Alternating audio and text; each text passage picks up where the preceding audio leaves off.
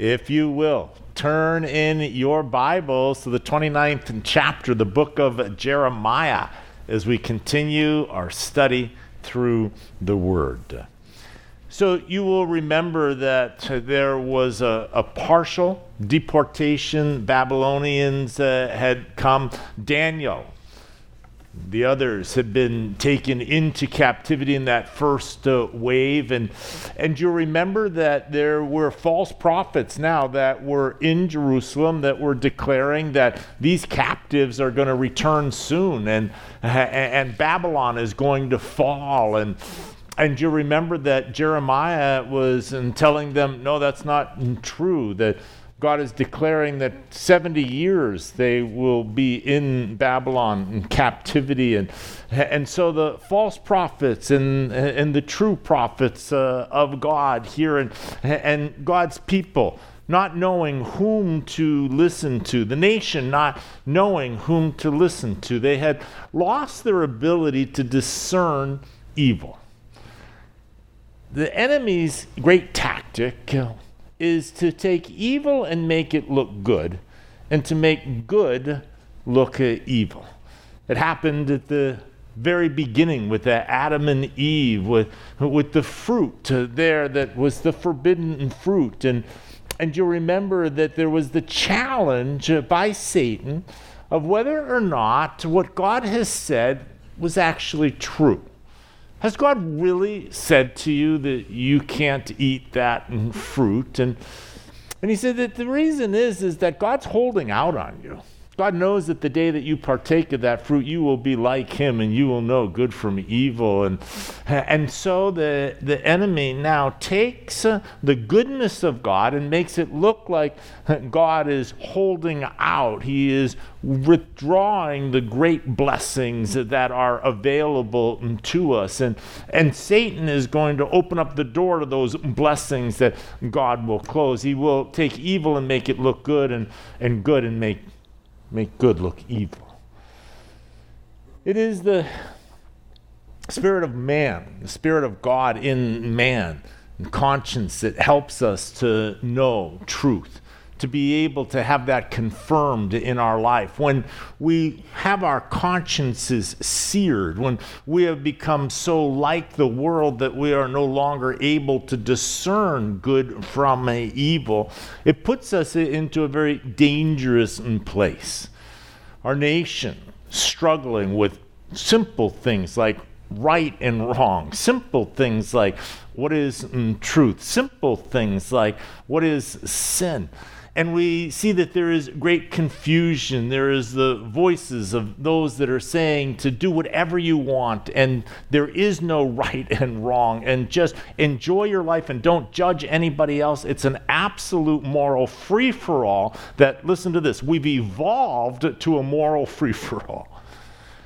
And then there is the voice of God, who has never changed, who does not change, who is the same yesterday, today, and forever, tomorrow, or forever. A or B, either one. Both right answers. You get credit for both of those. But he never changes, and his truth never changes. And so we have the voice of God that is always speaking, and then you have the false voices that will always contend with and will always speak. And it is the individual person's choice of whether we are going to listen to the truth of God and be governed by God. Israel means governed by God, whether we will be governed by God or whether we will govern ourselves. And so here we see that this battle is being played out on a national level. It's being played out, and here the nation of Israel is the kings now are trying to decide to which prophets to listen to. The false prophets always tell you what you want to hear. They're always morsels that are pleasing to you, telling you the things that you hope for and that you wish would be the outcome, but they are not necessarily true. And so Jeremiah, as this true prophet of God, is constantly now in contention with these false prophets and the leadership of the nation back and forth. You will remember how Hananiah last time had stood up and declared that the goodness, the peace that was going to be upon the nation and all. And you remember that Jeremiah calls him out as a false prophet and declares that before a year's time you will be in the grave. And God judges the false prophet Hananiah, and we see that the fulfillment of that. Jeremiah is now going to write a letter to those that are captive in Babylon. And this letter, he is going to tell them that you are going to be there for a very long time. That God is the one that has brought you into captivity. And so make yourselves comfortable there. Marry, build your houses, build your lives. You're not coming back in a week, a month, a year, or in 5 years. This is the word of God to you. And so the people in Babylon, they weren't settling into their captivity. They were expecting, they had these false prophets that were in Babylon telling them that you're going to be set free. You're going home soon. And so if you had a voice that's telling you, you're going home soon, you're going home soon, it was unsettling to them. And so God's voice is going to come through Jeremiah to tell them now that this judgment is from the Lord. And so we are going to see that it is also going to give them a future and a hope in the aspect of the fact that God has not, though he has judged them and brought them into captivity, he will return them after 70 years back into their land. He hasn't cut them off. He hasn't forgotten them. They are not outside of the blessing of God and God's forgiveness. And so here we see this letter now in chapter 29. It begins in verse 1. Now these are the words of the letter that Jeremiah the prophet sent from Jerusalem to the remainder of the elders who were carried away captive, to the priests, the prophets, and all the people whom Nebuchadnezzar had carried away captive from Jerusalem to Babylon. And this happened after Jeconiah the king, the queen mother, the eunuchs, the princes of Judah and Jerusalem, the craftsmen and the smiths had departed from Jerusalem. And so here Jeremiah is going to insert the very letter that he had written now to the captives that were there in Babylon. And he identifies the deportation as the one that is associated with the removal of King Jehoiachin and the queen mother. So it wasn't Jehoiachin's wife, because Jehoiachin was not married, but his mother, whose name was Nehushta, and she was carried captive with him. And so we have a date, a stamp on this of 597 BC. And so it says that they went into captivity, and then also craftsmen and smiths as well. We see that Nebuchadnezzar took the craftsmen. Two reasons. Number one was that he would use them there in Babylon. They were valuable to him as builders, but also so they couldn't rebuild in Jerusalem. He took the craftsmen away. They couldn't forge weapons against them, and the smiths and all. And so he brings them out of Jerusalem, brings them captive back to Babylon. It says, and the letter was sent by the hand of Elisah, the son of Shaphan, and Gemariah, the son of Hilkiah, whom Zedekiah, king of Judah, sent to Babylon, to Nebuchadnezzar, king of Babylon, saying, Thus says the Lord of hosts, the God of Israel, to all who were carried away captive, whom I have caused to be carried away from Jerusalem to Babylon. So we see that there were some ambassadors from Zedekiah that is sending now this message. They carry the message. They are probably on official business to Babylon, and they carry Jeremiah's letter. And so here are those Jews that are in captivity in Babylon, receiving this letter that Jeremiah writes from Jerusalem. Now, I want to remind you that Daniel, the young prince, he is one of those that is receiving this letter, would have heard this letter now that Jeremiah had written. He says, whom I have caused to be carried away from Jerusalem to Babylon. Thus says the Lord of hosts, I am the one that caused you to be carried away captive. And so here we see that they have to understand, they have to come to the recognition that they are in Babylon now as a result of the hand of God. Lest they do what? Fight against the hand of God. We never want to be fighting against the hand of God. Amen? We always want to be doing exactly what God wants us to be doing. And so God was speaking to them and ministering to them. But the first step here is that they were there by the very hand of God. He says in verse 5, build houses and dwell in them, plant gardens and eat their fruit. Take wives and beget sons and daughters, and take wives for your sons, and give your daughters to husbands, so that they may bear sons and daughters, that you may be increased there and not diminished. I think there had to be a certain element of discouragement when God says, build houses. You're not coming home. The false prophets were saying that get ready, go get your stuff packed. This is just a quick stopover and we'll be back home again. We'll be underneath our fig trees. We'll be enjoying our vines in our homes and in our land. And so the false prophets were declaring these things. And Jeremiah sends a message to them. Thus says the Lord, build houses there. You're not coming home. Your captivity will be for your lifetime. And not only build your houses, but also have your kids, give them in marriage, beget your sons and your daughters, take wives for them. He says that you may be increased there and not diminished. And so much in the same way when God had taken the nation and led them into Egypt, and he built them into a nation there. They multiplied in Egypt, and then he brought them out of Egypt. He is bringing them into Babylon. But you will remember that there are those that have died by the sword. They will die by the famine. They are going to be reduced, and so they are going to need to repopulate themselves here. And so Jeremiah is exhorting them and encouraging them that you may be increased there. Their lives were on hold. And it's always a hard place in our life when we get into a holding pattern. God always wants us moving forwards. Amen?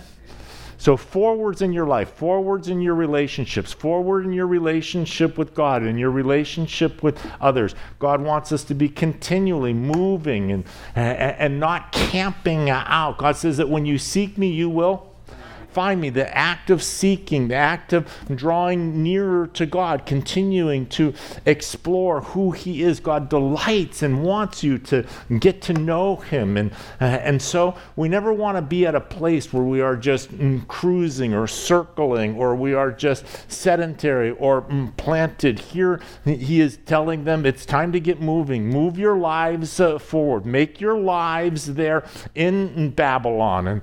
And so we see here in verse 7, it says, and seek the peace of the city where I have caused you to be carried away captive, and pray to the Lord for it. Can you imagine?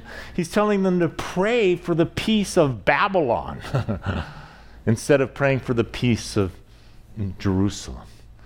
The reason being is they are now in Babylon. They are connected to Babylon. And so the quality of life in Babylon is going to be connected to the peace there in Babylon. And so he tells them that they should be praying to the Lord for the peace over Babylon, that their lives may be well. And pray to the Lord for it, for in its peace you will have peace. For thus says the Lord of hosts, the God of Israel, Do not let your prophets and your diviners who are in your midst deceive you, nor listen to your dreams which you cause to be dreamed, for they prophesy falsely to you in my name. I have not sent them, says the Lord. And so instead of hoping for Babylon's quick demise, and hoping that the enemy comes in and routs them, and then they would be free to be able to return back again, we see that there was to be a prayer for the peace now. And so the prophets and the diviners who were predicting their soon return to Judah were prophesying lies, and Jeremiah calls them out that they were not sent by God.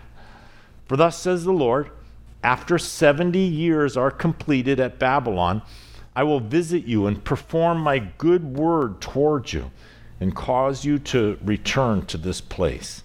And so God doesn't leave them in the dark, lets them know exactly what his plan is, lets them know the duration of their captivity, that it is the 70 years that they are going to be in captivity. And so they are to remain loyal to God now in this heathen land.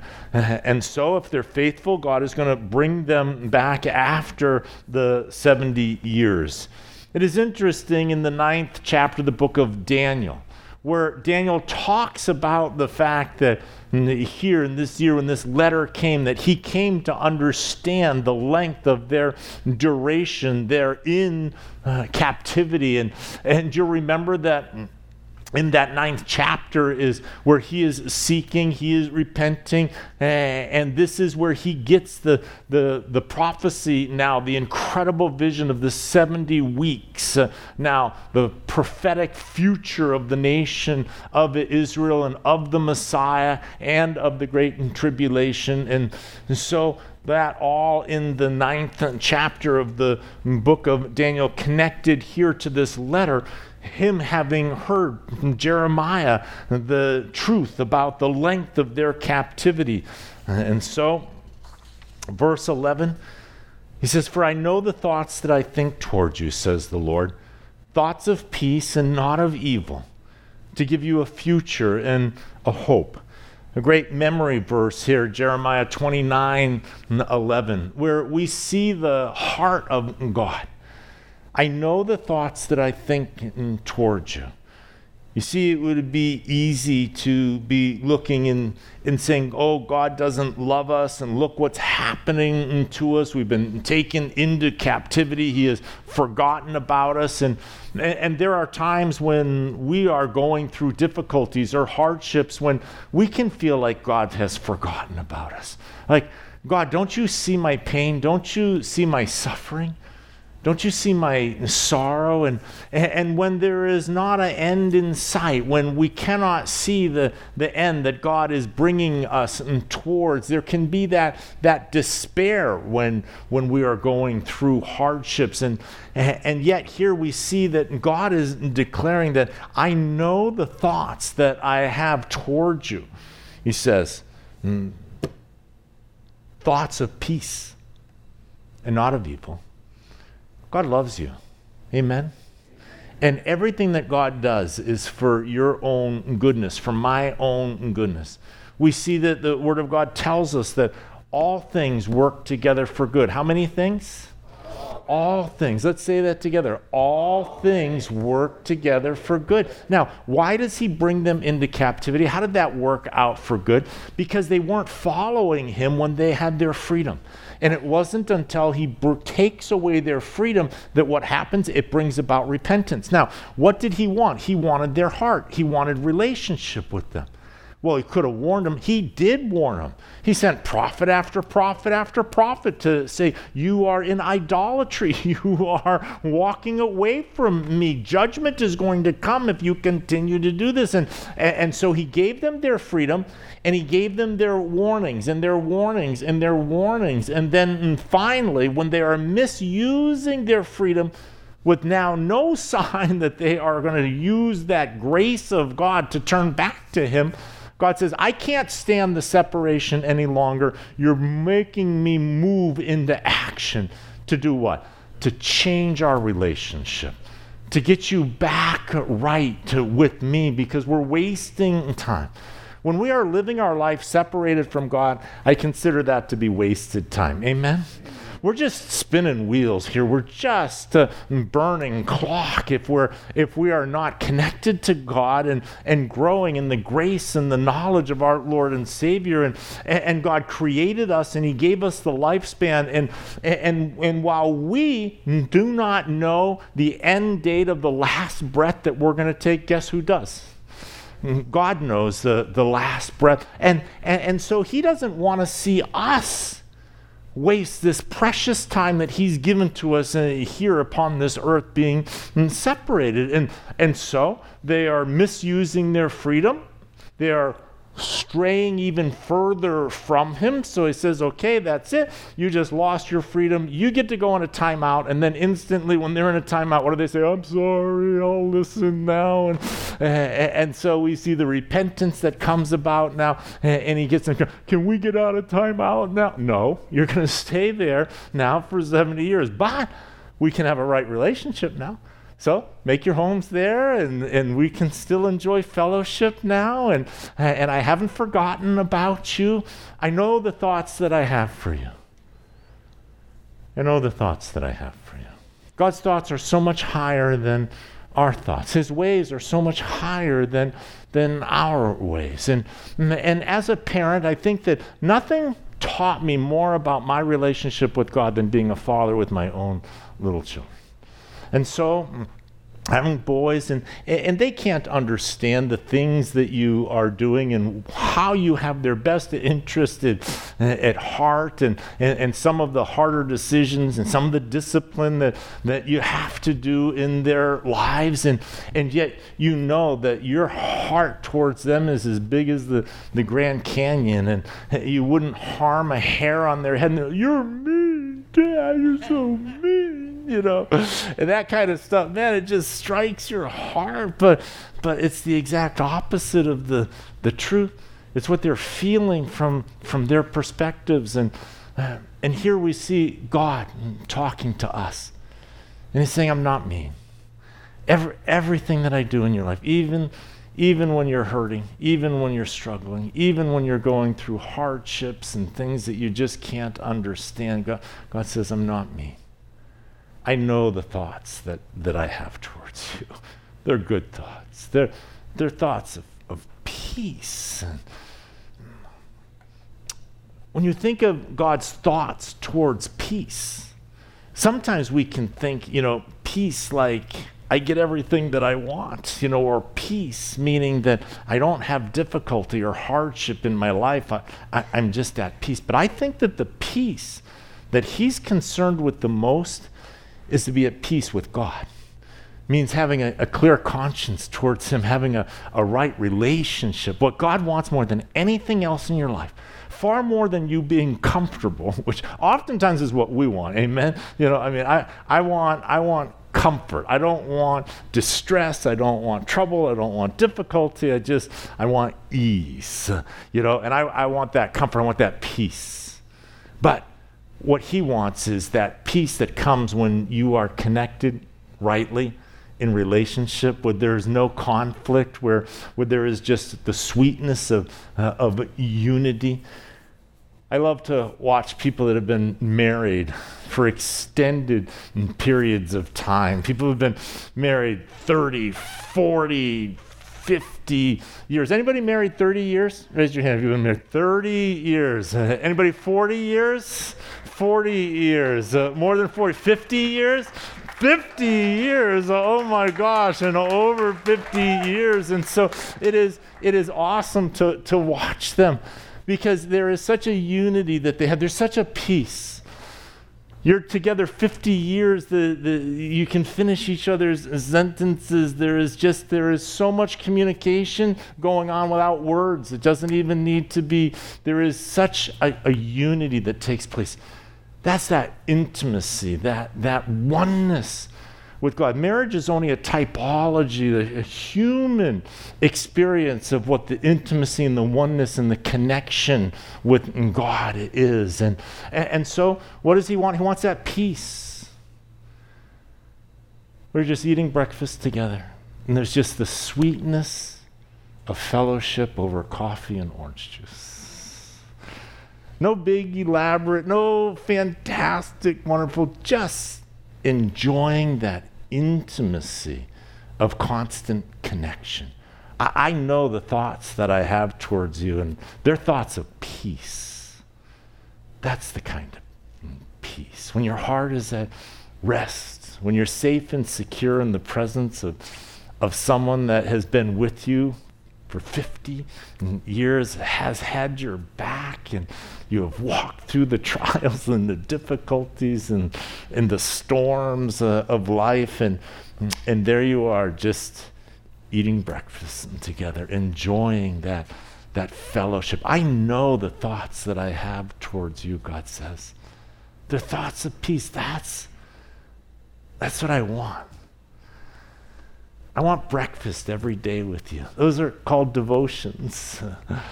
To get up and sit and to just enjoy the presence of the Lord. And it's I know that's my thoughts. They're good thoughts towards you. They're thoughts of peace. They're not of evil.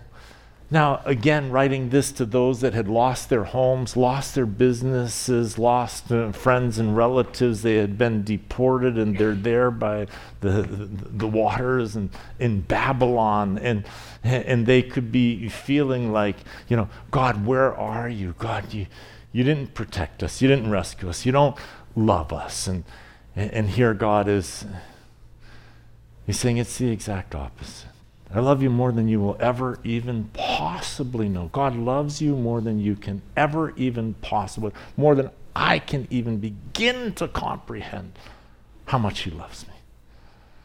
What is man that you are mindful of us, that you would care about us, that you would love us so much, and yet he does, because he created you, because you're his workmanship, because he knitted you together in your mother's womb, and he drew you out, and he put breath into your lungs, and he sustains every beat of your heart is sustained by the goodness of God, by the grace of God. I know the thoughts that I have towards you. They're thoughts of peace and not of evil, to give you a future and a hope. I want you to know the best is yet to come. Amen?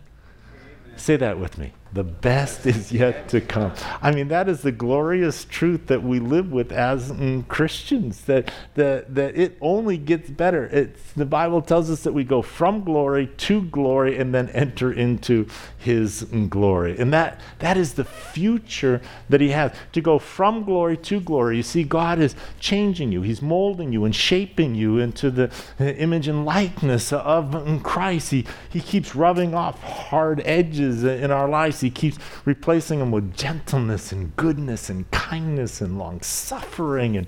And these are the things that now we're reflecting more and more of the glory of God to the world that is around us. The light of God's grace is shining, and it's reflecting more and more.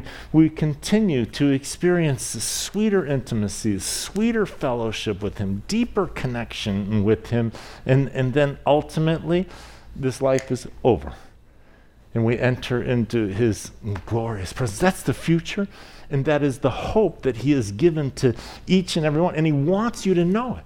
He wants you to know that you're rich in your inheritance. You don't have to worry about your eternal 501k program, or 401k or 403b or 5079b, whatever they all are. You don't have to worry about any of them.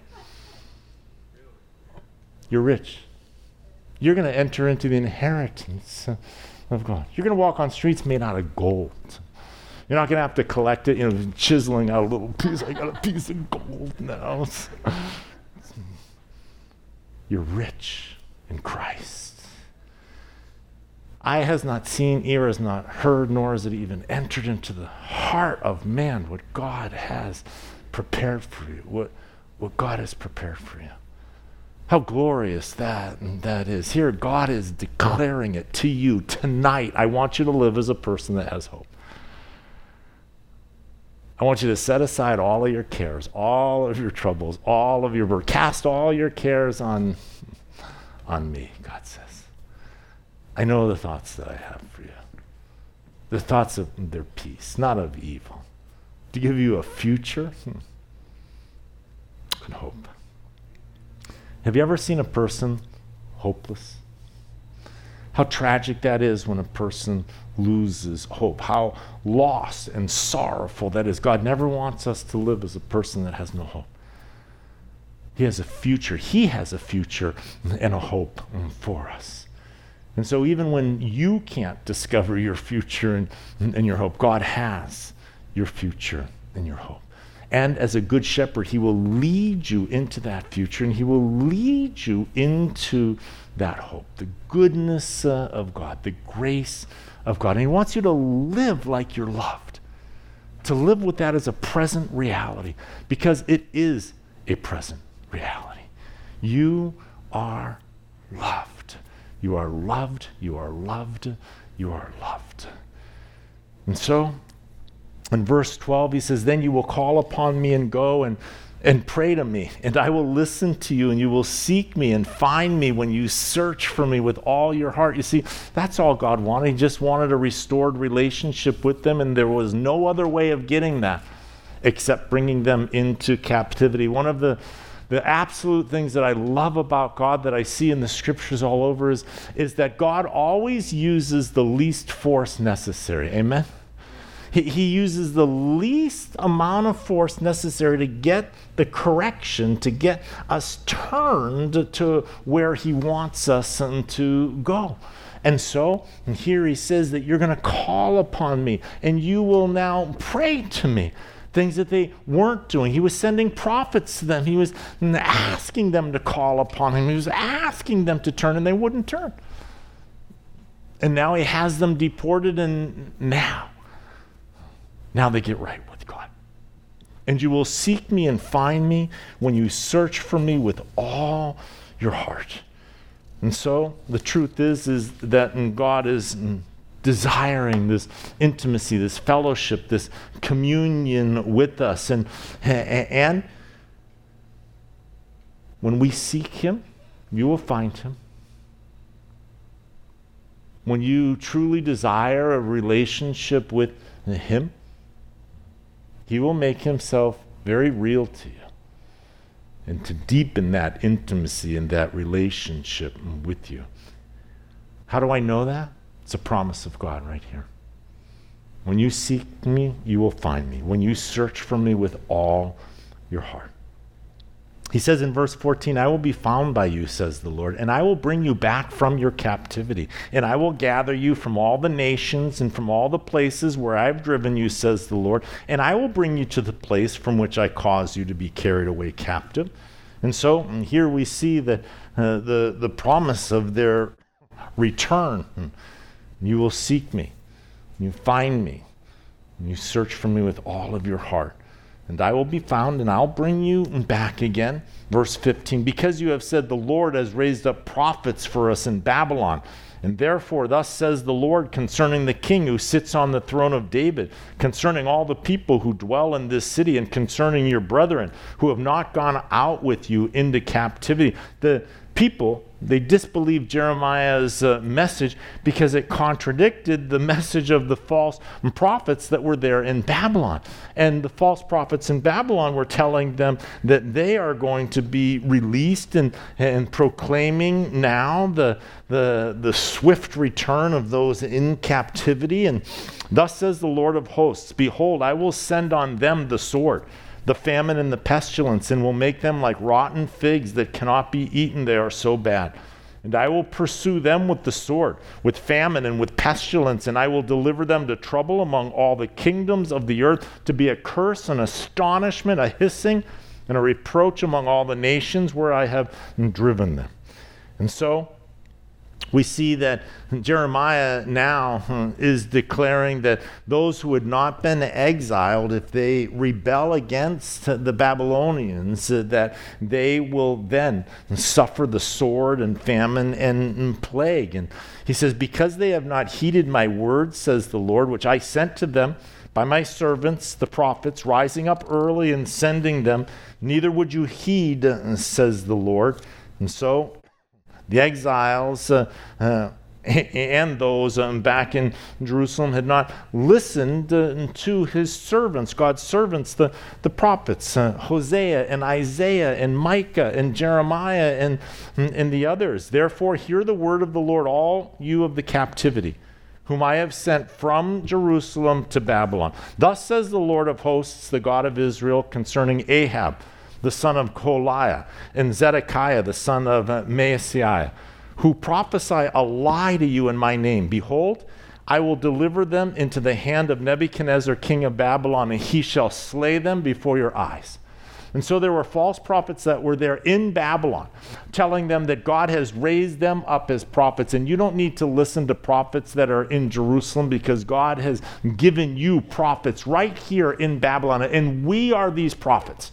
And we are telling you that Babylon is going to fall and we are going to return. And God says, I am going to take those false prophets that I have not raised up there in Babylon. I'm going to hand them over to Nebuchadnezzar.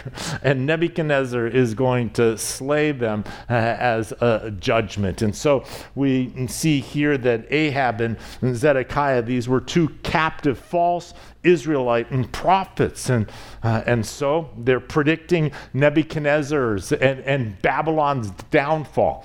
And word of that is going to get to Nebuchadnezzar, that these guys are going around saying that Nebuchadnezzar is going to fall and that Babylon is going to fall. And it says, and because of them, a curse shall be taken up by all the captivity of Judah who are in Babylon, saying, the Lord make you like Zedekiah and Ahab, who the king of Babylon roasted in the fire. Because they have done disgraceful things in Israel, have committed adultery with their neighbors' wives, and have spoken lying words in my name, which I have not commanded them. Indeed, I know and am a witness, says the Lord. And so they were executed, they were burned in Babylon. Oftentimes they used fire and burning of people as a judgment. You remember Shadrach, Meshach, and Abednego, and when they wouldn't bow down and they were put into the fire here. Well, these two prophets were burned for their judgments against Nebuchadnezzar and Babylon. And God said that I am going to make them, I am going to judge them using Nebuchadnezzar, and you will know that they are false prophets. And so it became a phrase that the Lord make you like Zedekiah and Ahab, and so that became a phrase there. Their death by fire would give rise to the curse that would be used by the captives. And verse 24, we see that there is now a second letter that Jeremiah writes. That was the first letter that he sends, and then there is a second letter. So after his first letter, there was another prophet in Babylon who writes to the leaders in Jerusalem, wanting them to punish Jeremiah for the first letter that he sent. And so it says in verse 24, and you shall also speak to Shimei the Nehelamite, saying, thus speaks the Lord of hosts, the God of Israel, saying, you have sent letters in your name to all the people who are at Jerusalem, to Zephaniah, the son of Maaseiah, the priest, and to all the priests, saying, the Lord has made you priest instead of Jehoiada the priest, so that there should be officers in the house of the Lord over every man who is demented and considers himself a prophet, that you should put him in prison and in stocks. So he's speaking about Jeremiah, that Jeremiah should be put in prison and that he should be put in stocks, that he is a demented, self-appointed prophet. Now, this is a self-appointed prophet in Babylon accusing Jeremiah of being a self-appointed prophet there in Jerusalem. And so he's writing this letter to try and get Jeremiah in trouble and to have him thrown into stocks. You should have put him in prison and in the stocks. And now, therefore, why have you not rebuked Jeremiah of Anathoth, who makes himself a prophet unto you? For he has sent to us in Babylon, saying, this captivity is long. Build houses and dwell in them, and plant gardens and eat their fruit. And so Shemaiah here is declaring that, I don't know if you know this, but Jeremiah has written this letter telling us that we're never coming back, that this captivity is going to be long. You should throw that guy in prison.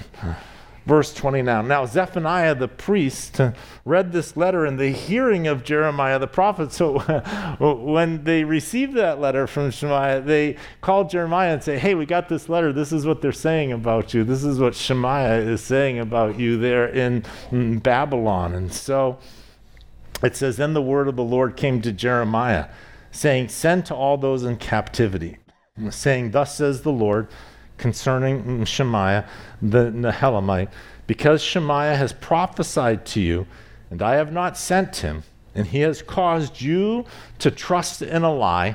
Therefore, thus says the Lord, behold, I will punish Shemaiah. So first, Shemaiah is trying to have the leadership in Jerusalem punish Jeremiah. And what ends up happening is Jeremiah sends a letter back to him. I got bad news for you.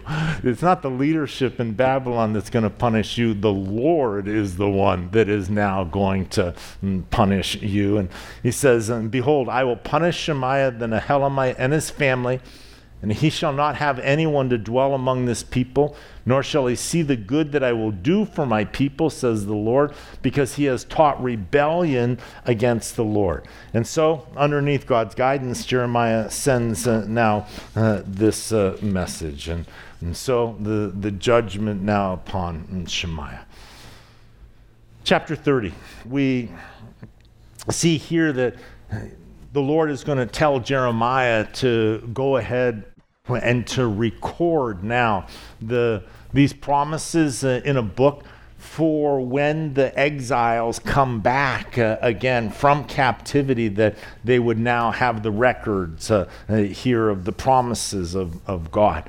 Verse 1, the word that came to Jeremiah from the Lord, saying, thus speaks the Lord God of Israel, saying, write in a book for yourself all the words that I have spoken to you. And so his promises of comfort now are to be contained in a book, so they would be available to those, to the exiles afterwards. For behold, the days are coming, says the Lord, that I will bring back from captivity my people, Israel and Judah, says the Lord. And I will cause them to return to the land that I gave to their fathers, and they shall possess it. And so God's first promise was to bring the nations of Israel back from captivity, and he promised to restore them to the land that he had given them. And so this provided hope to those who had been dispossessed and brought into captivity. Now, verse 4, these are the words that the Lord spoke concerning Israel and Judah. For thus says the Lord, we have heard a voice of trembling, of fear, and not of peace. Ask now and see whether a man is ever in labor with child. So why do I see every man with his hands on his loins like a woman in labor, and all faces turned pale? Alas, for that day is great, so that none is like it. And it is the time of Jacob's trouble, but he shall be saved out of it. We see the return of Israel and Judah is going to be preceded by a time of national distress. Cries of fear and terror are going to be heard amongst the captives there. And so what time of trouble is Jeremiah referring to here? Some feel that he's pointing to the fall of Judah, to Babylon, or to the later fall of Babylon when they're captives to the Medo-Persians. But we see here that this is probably referring to the tribulation period and the time of Jacob's trouble. And that period is going to end when Christ himself returns to the rescue and to establish his kingdom. For it shall come to pass in that day, says the Lord of hosts, that I will break his yoke from your neck, and I will burst your bonds. Foreigners shall no more enslave them, but they shall serve the Lord their God, and David their king, whom I will raise up for them. And so, instead of serving foreign powers, and the nation is going to once again serve the Lord. Therefore, do not fear, O my servant Jacob, says the Lord, nor be dismayed, O Israel. For behold, I will save you from afar, and your seed from the land of their captivity. Jacob shall return, have rest, and be quiet, and no one shall make him afraid. For I am with you, says the Lord, to save you. Though I make a full end of all nations where I have scattered you, yet I will not make a complete end of you, but I will correct you in justice, and will not let you go altogether unpunished. And so here we see the promise of God in verse 11. For I am with you, says the Lord, to save you. For I am with you. God wants you to know that you are not alone, that he is with you and that he is for you. Over and over, he says, I know the thoughts that I have for you. I am with you. I am for you. He says, you're not gonna get away unpunished, though. I mean, the Bible says that the Lord chastens those whom he loves. And so, in the same way, the Bible tells us that if you spare the rod, you spoil what? The child. That without discipline, now there is no growth and there is no correction, and there is not going to be a healthy relationship that is going to transpire. And so the Lord chastens us, but he does it lovingly and in a way that draws us to him. But I am with you, he says, to save you. I will correct you in justice, and I will not let you go altogether unpunished. For thus says the Lord, your affliction is incurable, and your wound is severe. He's talking about the nation's sin right now. He's talking about their going into captivity, and they had gotten to the point where their sickness, their sin was incurable, and it required God now to take them into captivity. He says, for thus says the Lord, your affliction is incurable, your wound is severe, and there is no one to plead your cause that you may be bound up. You have no healing medicines. They had no ability to heal their own sickness, and they had no one to help them. He says in verse 14, all your lovers have forgotten you. They do not seek you, for I have wounded you with the wound of an enemy, with the chastisement of a cruel one, for the multitude of your iniquities, because your sins have increased. Why do you cry about your affliction? Your sorrow is incurable. Because of the multitude of your iniquities, because your sins have increased, I have done these things to you. He sends them prophets. He calls them to repentance. He calls them to himself. And their sins, instead of decreasing, what happens?